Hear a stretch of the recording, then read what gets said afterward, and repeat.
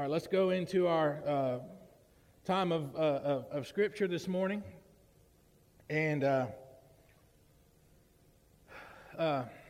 Psalm chapter 1 is where you might want to go for the moment. I'll read just a couple of quotes while you're looking that up. As we talk about prayer, we've talked about the power of prayer. We've talked about making sure that we're in the righteousness of God, so that when we talk to God, He can hear our prayers instead of us ignoring our problems and our sin, and He can't hear us because of our sin, and so on. But today I want to talk to you about prayer and its relationship with the Word of God and the power in the Word of God. The power of prayer and the power of the Word of God. So keep that in our minds as we move forward this morning. Abraham Lincoln was quoted to say, "I have been driven many times to my knees by the overwhelming conviction that I had nowhere else to go. My own wisdom and that of all about me seemed insufficient for the day." And another unknown quote, or an unknown person said, "Life is fragile, handle it with prayer." Seems like something that somebody would put on a refrigerator or something to kind of as a reminder. And then finally, this one will focus on a lot better what we're talking about this morning. Another one, I don't know who said this, but I didn't. It says, nothing lies outside the reach of prayer except that which lies outside the will of God. Hello? That's where we've been focusing for the last few weeks as we talk about prayer. And it seems, I wrestle with it sometimes because I'm preaching these sermons about prayer, and I feel like I'm preaching the same sermon every week. Mostly because they're all connected, right? And also because the key to prayer is the will of God, isn't it? Say it over here, maybe you can hear it. The key to prayer is the will of God, right? Because the prayer of a righteous man availeth much, right? And remember, I'm going to bring up two more pieces of Scripture that we've studied in the last couple of weeks about where Jesus teaches that you can have whatever you ask. Remember that? But there's some requirements there. If you remain in me, remember? If you remain in the will of God, if you obey what I command, if you're in the will of God, your prayers are powerful and effective. Matter of fact, let's look at those Scripture now. Right there on the board, John 15, remember that's where we started. If you remain in me, my words remain in you. The truth remains in you. And he says, ask whatever you wish and it will be given. Everybody loves the idea that God would answer whatever prayer you offer up. Whatever you ask God, it can be yours. Everybody loves that idea. The problem is we have hard time getting to the point where that's effective in our life and real. Because it means we have to be in His will. Right? We talked about that already in our first sermon, in our first message. 1 John we talked about in another message. 1 John chapter 3, verse 21, 22 says, "Dear friends, if our hearts do not condemn us," and that's where we talked about we need to get rid of sin so we can communicate with God effectively. He says, "We have confidence before God and receive from Him anything we ask." There it is again. And this is not the only two places, is it? And every time He's saying, if you're with me, if you're in my will, if you are of Christ, then your prayer life will be in line with what God already wants. I think that's why some of our Christian brothers in India are so powerful in making disciples, because they understand that stuff, and they deal with things that we never will have to deal with, which draws them closer and closer to God always. And I think that our challenges should do the same thing if we would allow God to have His way in our hearts. Remember James chapter 5? I think it's on the next slide. Yeah, remember James chapter 5? The prayer of a righteous man is powerful and effective. And we always love to quote that part of the Scripture, don't we? Because we want our prayers to be powerful and effective. Each one of us have our personal prayer list. Our personal needs, our personal concerns about ourselves and our family members and our neighbors and our friends. And if we're really close to God, about people we don't even like. we're praying for. We talked about that in Sunday school this morning. I wish y'all could have been here with us. It was a good study together. I want to read Psalm 1 this morning. I'm going to read it all the way through, and then I'm going to try to talk about it as best I can with the Lord's help so that we can have truth applied to our lives and we can be powerful witnesses, powerful workers for Christ, and that God would have his way not only in our hearts and in his church, but in this community. Verse 1, blessed is the man who does not walk in the counsel of the wicked, or stand in the way of sinners, or sit in the seat of mockers. But his delight is in the law of the Lord, and on his law he meditates day and night. He is like a tree planted by streams of water, which yields its fruit in season, and whose leaf does not wither. Whatever he does prospers. Verse 4, not so the wicked. They are like chaff, wherever you come from, that the wind blows away. Therefore the wicked will not stand in the judgment, nor sinners in the assembly of the righteous. And finally, verse 6, for the Lord watches over the way of the righteous, but the way of the wicked will perish.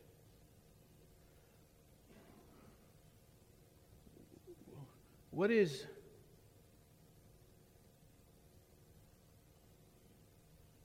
a race car driver without a race car?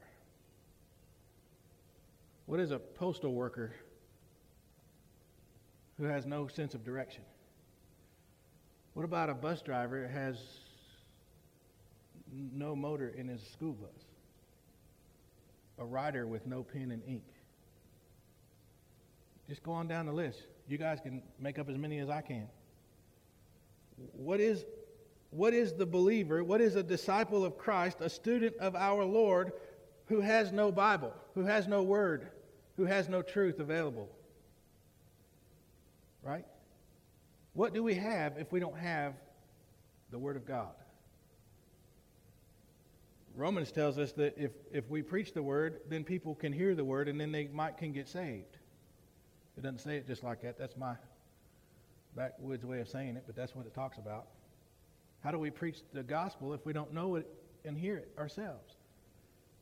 God does not hide himself completely from us. God does not want us to be unaware of him. He wants us to have his truth. And we praise God in this part of the world because no one is obstructing us from having this in our hand. No one is obstructing us from standing here talking to you and teaching you and preaching to you and praying together and studying together. Nobody's busting the door down, making us quit looking at this. Right? And if we talk about prayer and we talk about how we can have powerful prayers and how we can be in the will of God, and like the disciples went to Jesus and said, hey, we want to talk to the Father the way you do. How do we do that?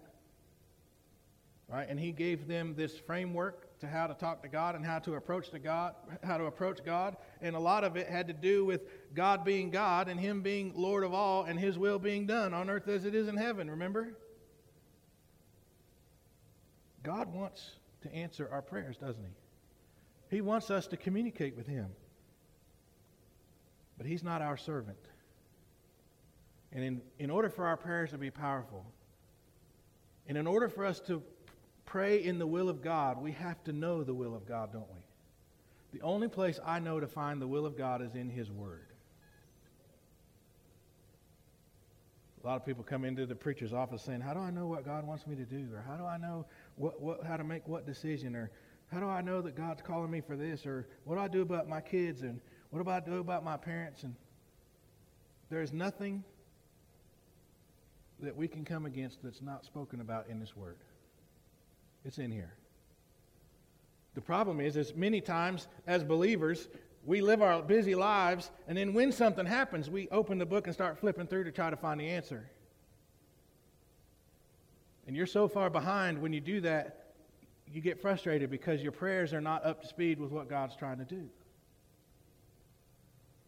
This is, I don't know how many times I've been in hospital rooms and nursing homes and people's houses, and there's something bad going on in their life, and they're really faithful, godly people, and I know that they know the Word of God, and they're starting to lose a little bit of hope because things are bigger than us in this world, right? And they're not forgetting their faith, but the moment is so great, it's hard to draw on the faith because we're people, and that's what happens.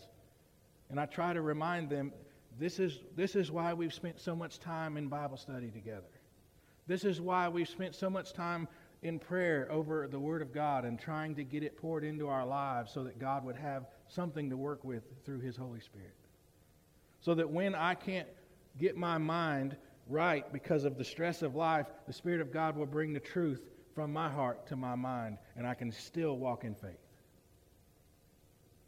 That's where the Spirit offers up prayers that when we can't utter things, we can't say things to God because we're just totally lost in stress or whatever, the Spirit of God goes before us. Make sense? Isn't that great, y'all? We're talking about the Lord here, and we're talking about our relationship with the Lord. It's okay to get excited about that. I'm so grateful that God is there for me. Even when I don't really want Him to be. Just being honest. I'm your preacher, but I'm just a guy, you know what I'm saying? Sometimes the Lord is tapping me on the shoulder trying to get me to get right. And He's doing that so that when things go bad, I'm going to still be able to have powerful and effective prayers because I've dealt with the problem beforehand. I've gone to Him and repented when it's time to repent instead of waiting until something bad's happening and then try to make a deal with God. Right? We have to go on His terms, y'all. Let's break this down a little bit. So the first verses we'll talk about second, and the last verses we'll talk about first.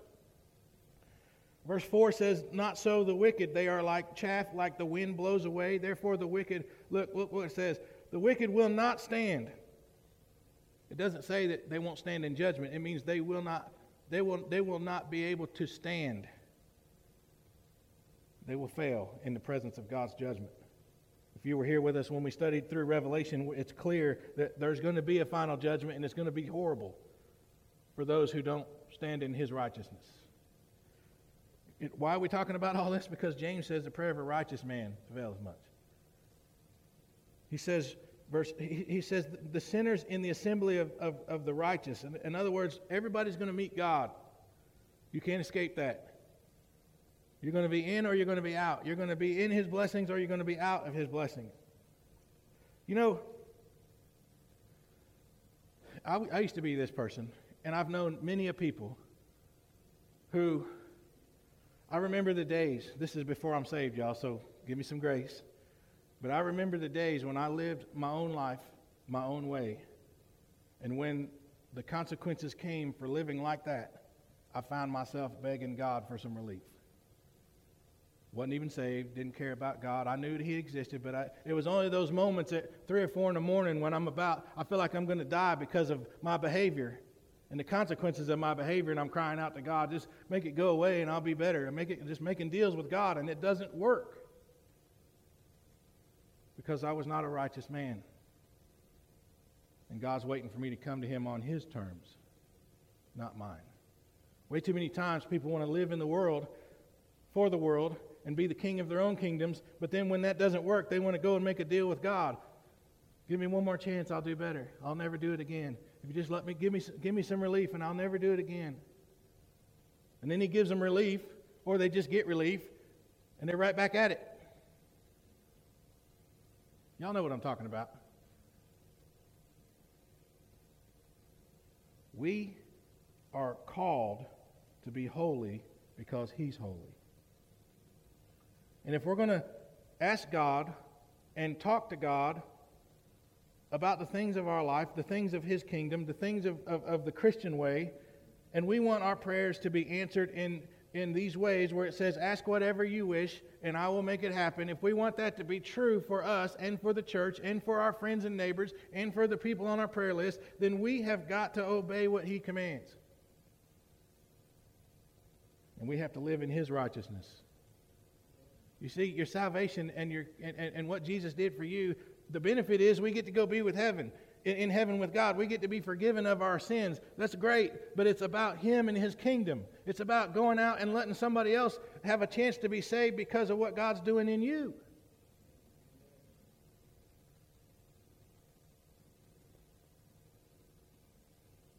And if I sit around wallowing in my worries, I can't be about the Lord's business at the same time. And if I trust God, I will say to God, these are my needs, these are my concerns, this is my request. If I trust Him, I will leave those there, and then I will go back out and be about His business while I'm depending on Him to deal with that. Make sense? I can't say to God, I'm not leaving here. I'm not until you answer me the way I want. I can't do it. That's not the prayer of a righteous man.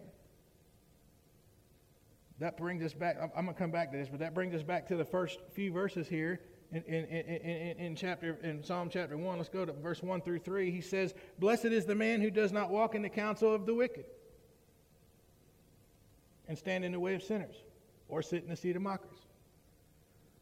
I love it when Scripture tells me what not to do to be blessed. I'm being sarcastic because I don't really like to be told what to do. I'm getting better, y'all. I'm getting better. He says, don't walk in the counsel of the wicked. You can't keep going in the world and asking the world what to do about your life and expect God to bless that.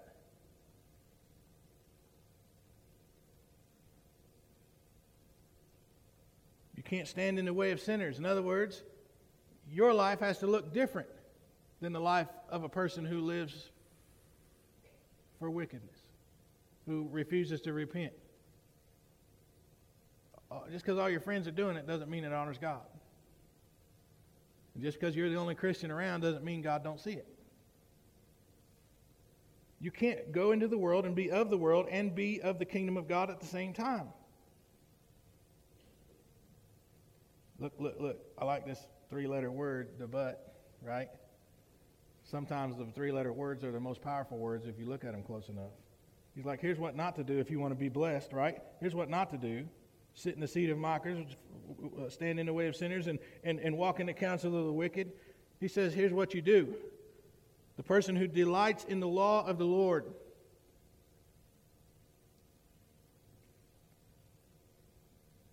And on His law he meditates day and night.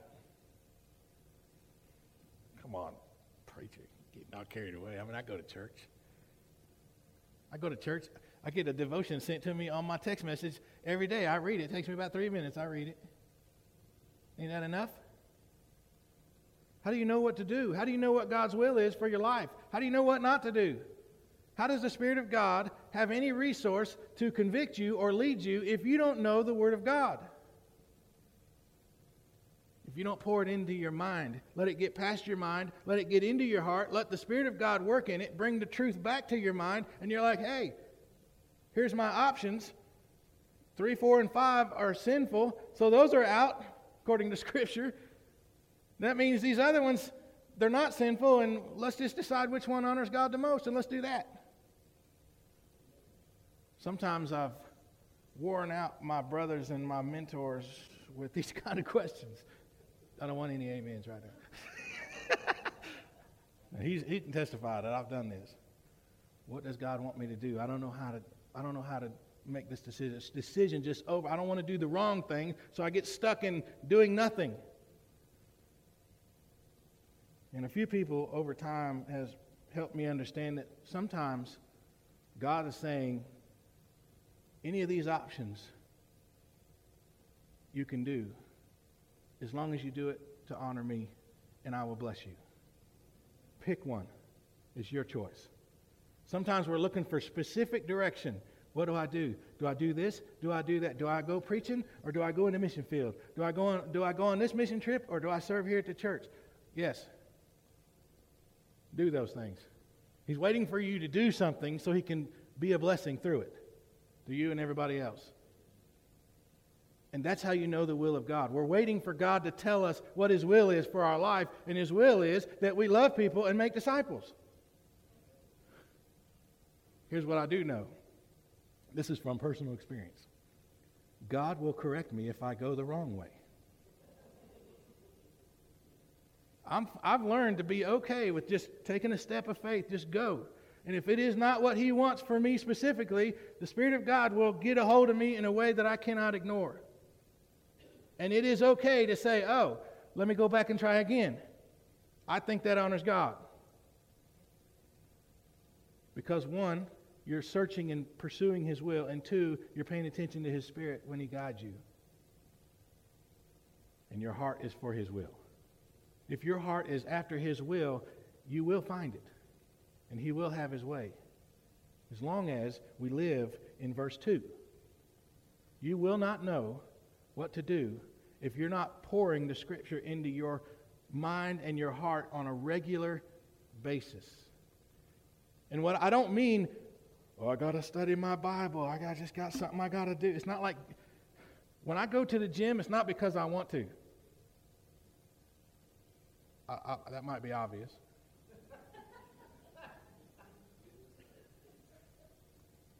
But when I do go to the gym, I do work out, and it does me some good. But God wants us to not work out spiritually because we have to, and we're forced to, and it becomes some laborious problem in our life. He wants us to crave His will in His Word. He wants us to miss it when we can't get it. And He wants us to not be able to put it down. If you're going to ignore your spouse, it should be because you can't stop reading this Bible. If your wife or husband is talking to you and you're sitting here studying and you can't get your eyes off of it and the Spirit of God is doing stuff in your life and your wife or your husband is like, are you listening to me? That's the only time you're going to get away with saying, I'm busy right now. I'm talking to God. Excuse me. But any other time, probably pay attention to what the spouse is doing, right? How on earth is me or my wife going to follow God together if we don't know the Word together? Because He's not going to tell her something and tell me something different. And it's all going to agree with His Word. And when we can't get along, I've said this before, when we can't get along, we can't figure it out, we have two different directions, guess who's wrong? And guess who's not wrong? God knows what He wants. And it's up to us to get it together on the same page. Same thing in our church. He's not going to tell all y'all, this church needs to be doing that, and all y'all, the church needs to be doing that. This particular example that's been presented to us this morning, I think it's pretty easy if we've been studying God's Word what we need to do. Our question is, how are we going to do that? We already know what we need to do for this issue. We already know what God wants us to do. There's no question about God's will in this situation over there in India, is it? The question is how are we going to honor God and how are we going to get busy participating in this problem in the church? Make sense? Too many times we spend so much time asking God what to do, we don't do anything. My point being that if we would get in tune with His Spirit, keep in step with His Spirit, and get this Word of God as part of who we are, you don't have to memorize verse in Scripture all the time. You just need to know what the truth is. The Spirit of God will reveal it to you in the moment. You're going to be right in the heat of a moment, and you're going to be like, whoa, maybe we should do, or here's something else that has been beneficial to me. God would surround me with a brother in Christ to call me out when I'm about to do something that doesn't agree with His will. Sometimes the Spirit of God works that way. Brother calls you up on the phone, it's like, hey, what's up with this? And I got an answer for that. Because I know what the will is. You can't be convicted of sin if you don't know what God's will is. If you're not meditating on the Word, this is where it gets hard. It says day and night. Psalm 1 is all about the people who are in and the people who are out with God. There's nobody in between. You're either in or you're out. The ones who are in who are the ones who meditate on this day and night. We should be studying His Word so much that we have dreams about it. That it comes up in our conversation on a regular basis. That it comes up and we get puzzled by the details of what God's will is. You know? Jesus made it pretty plain, I think. Because the fellas, the Pharisees, everybody was asking, what's the greatest commandments? Remember that? What did He say? Love God and love people. That's why it's all over our church here. That's our goal, is to love God and love people. Seems simple, doesn't it? It was simple until we had Bible study this morning and talked about chapter 13 of Corinthians and like, what is love? And we're like, uh-oh. It's a whole big discussion. How many ways can God love people? How many ways can we do it right? How many ways can we do it wrong? How do we know if we're doing it right? How do we know when we're doing it wrong? And I know that my brothers who have helped me over the years, I know for a fact that they just want to tell me sometimes, look, just go ask God. Why do you keep asking me first? Go ask God. You already know the answer because you read the Bible. Am I right? You say yes. He's one of them. This guy right here has helped me come into ministry. He was my son's youth minister. And anything that I do wrong is his fault. This message. Let me tell you something about what this scripture is telling us and our prayer life. And then we're going to go to Joshua chapter 1. Blessed is the man, the person, blessed, who delights in his law. Law, when I see the word law in the scripture like this, I hear the do's and don'ts, the guidelines, the rules. Just because we live in God's grace, just because we're forgiven by the blood of Christ, doesn't mean there are not rules for the Christian life. Make sense? I mean, we were taught that everything is permissible, but not everything is beneficial. Why? Because not everything loves people the way God wants us to love people. How do we know? Meditate day and night. I told y'all last week how I quit smoking cigarettes after I got saved. Because when I first got saved, I was all on fire for the Lord. I couldn't get enough.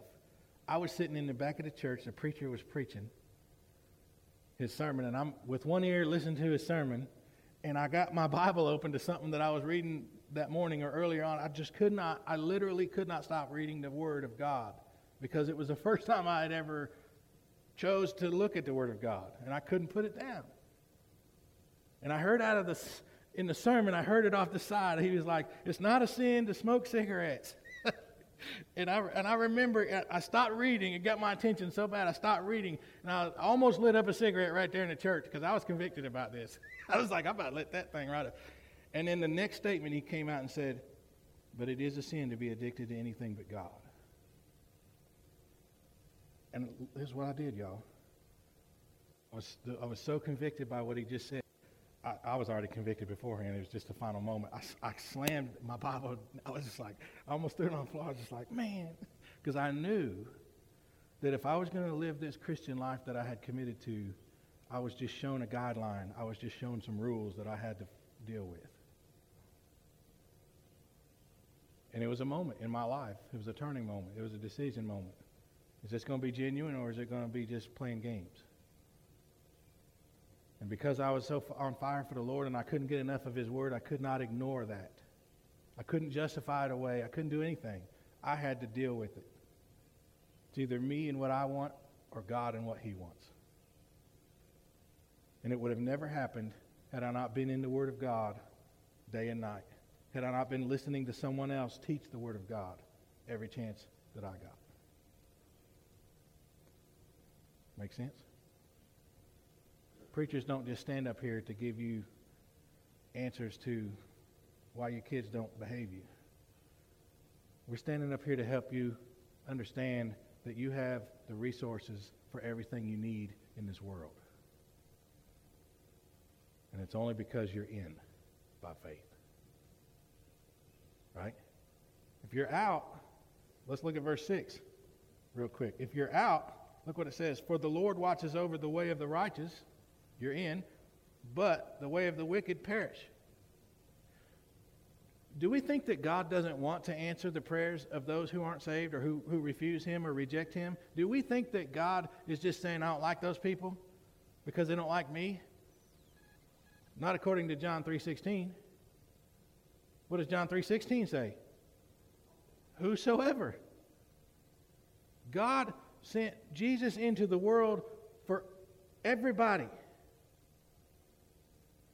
For all of us. When it was Joshua's turn to lead the people into the promised land, he was given some instruction. Remember? 1 Joshua chapter 1. Look what he said. Look what he's told, what he's instructed. God was setting him up for success. Verse 6, he says, "Be strong and courageous, because you will lead these people to inherit the land I swore to their forefathers to give them." He's like, look, something big's happening, and you're part of it.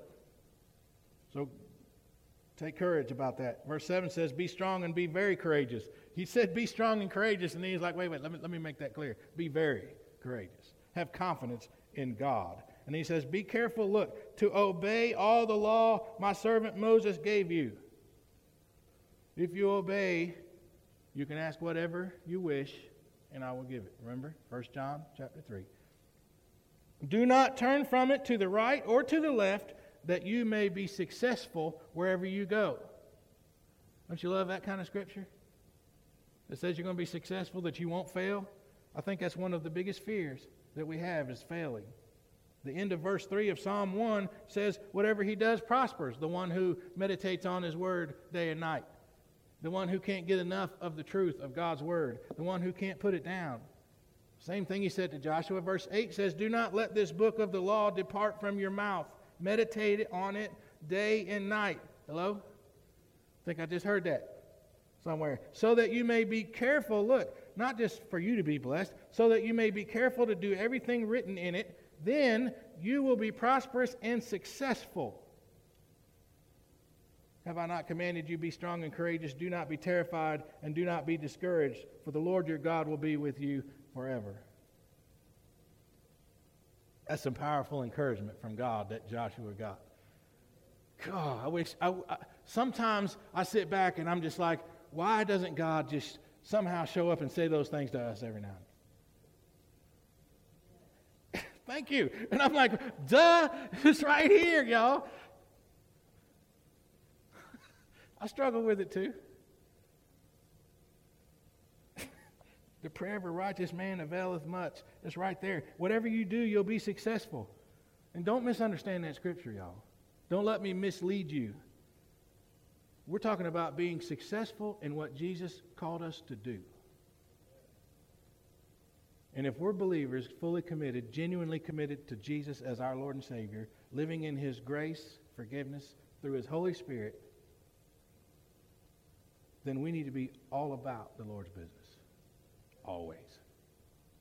Every moment, every day, every month, every week, we need to be about the Lord's business. Doesn't mean we can't have fun and go do stuff and live life and enjoy what things there are to enjoy in God's creation. We can do that, and we can still be the witness in the process.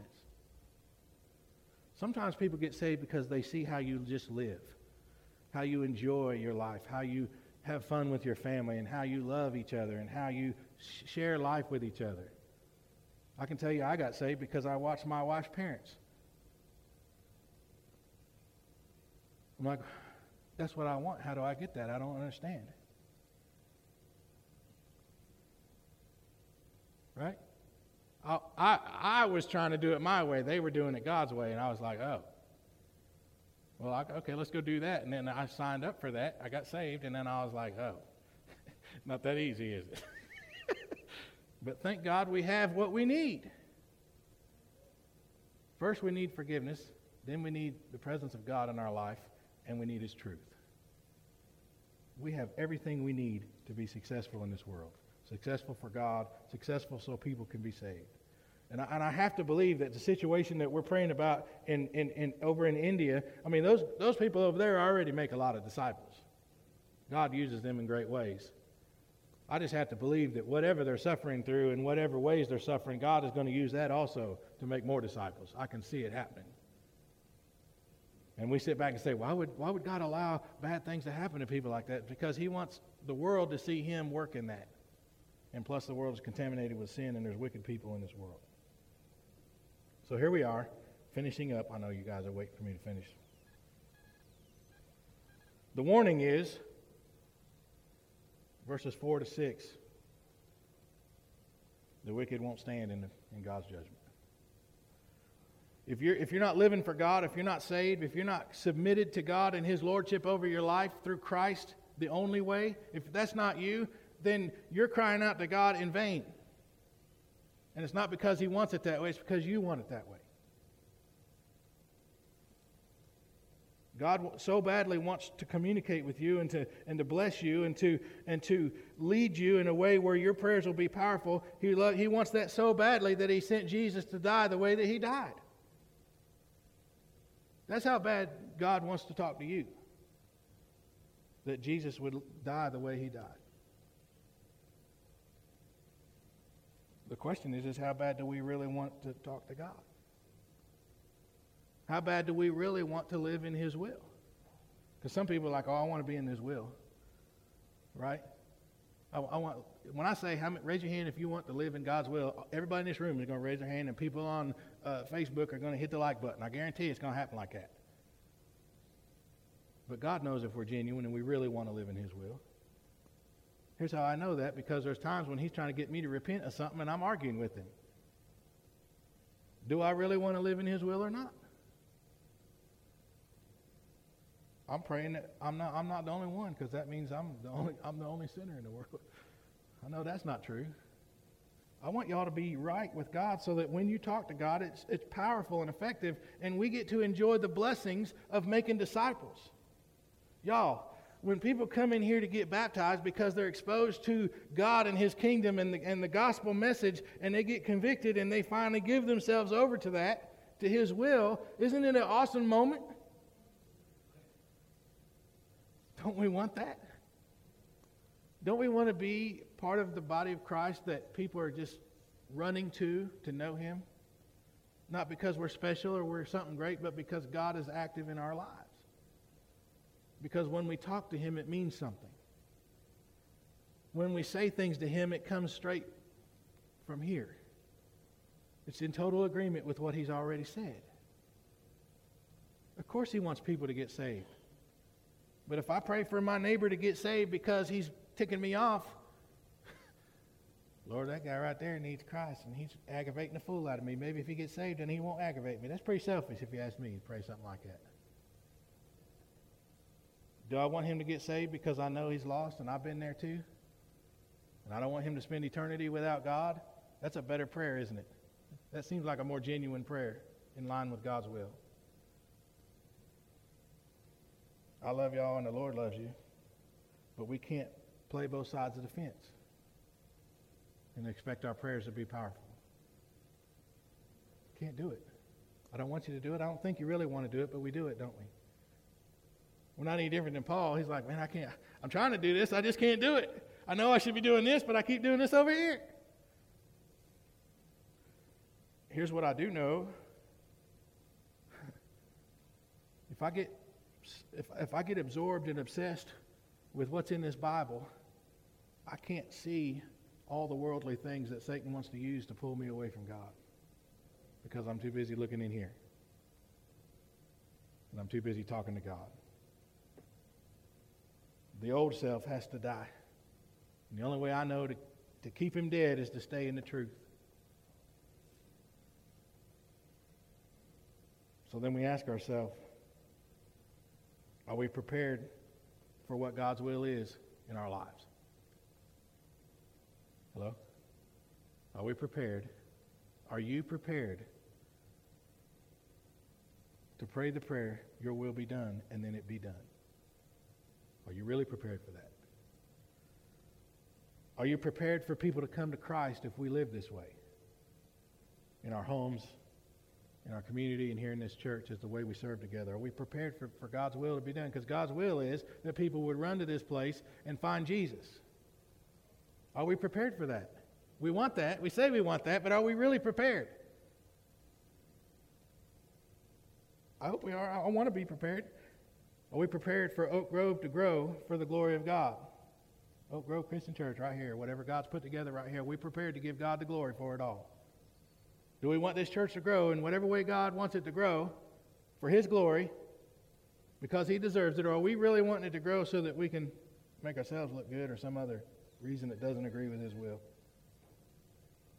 Are you really prepared for God to have His way in your heart? I thought I was when I was a young Christian. I really did. I know I wanted it, but I wasn't prepared for what God was about to do in my life. I'm still not totally prepared. I'm a work in progress like the rest of you. Sometimes things take me by surprise. Kurt and I were talking just yesterday during lunch about some of the crazy things that's happened in our ministries and the people we've met and the crazy things that they do. Sometimes we were baffled and sometimes we were saddened. Sometimes it was funny. Every one of you are a minister of the gospel. You're saved. Each one of us have been sent into the world to make disciples. We've made a commitment to be disciple makers. And if you got saved just so you can go to heaven and that was it, then we need to have lunch after church and talk about it. Each one of you have the same responsibility. My question is, do you really want to be successful with that? Do you really want to make disciples? I want to believe that you are disciple makers and you really want people to get saved and you really want to see God have his way in this church. I think that that's true for the people that are congregating at this church. I really do. But really, God knows the truth, doesn't he? You know the truth. I can look in the mirror and if I'm honest with myself, I might find some ways that I can do better. Right? The key is to praise God for what he's already doing, for already having his will in our life, but also seek the Lord to do better. Always doing better, always working harder, always seeking the Lord more. Confidence. This is what he told Joshua. He said, take courage. Stand up tall. You're Joshua, and you're going to take these people in the promised land. That's what he needed. And Jesus saying, you need to go out there in the world and get these people and let them know that they have an opportunity to go into the kingdom of God for eternity. That's our responsibility. And I think that God, if he was standing right here, if Jesus was standing here saying himself, he would say, take courage. Have confidence that I'm going to go with you wherever you go. You stand firm in my will, and I will have my way. Isn't that great? Prayer of a righteous man. It doesn't work without the Word of God. It doesn't work without the Holy Spirit, and it doesn't work without a surrendered heart. I love you and the Lord loves you. We're going to sing a song. And if we're singing this song and you're not saved, if you're one of the ones that are out, it's real easy to figure that out. If you believe that Jesus is the Christ, you can accept him as your Lord and Savior by faith, which should lead you to repent of living as an offender of God.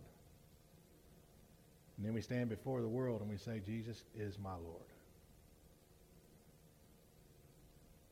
We're instructed to be immersed for the forgiveness of our sins so that we can receive this gift of the Holy Spirit. That's what it is. Now's the time to do that if you haven't. You ready? Let's stand together and sing.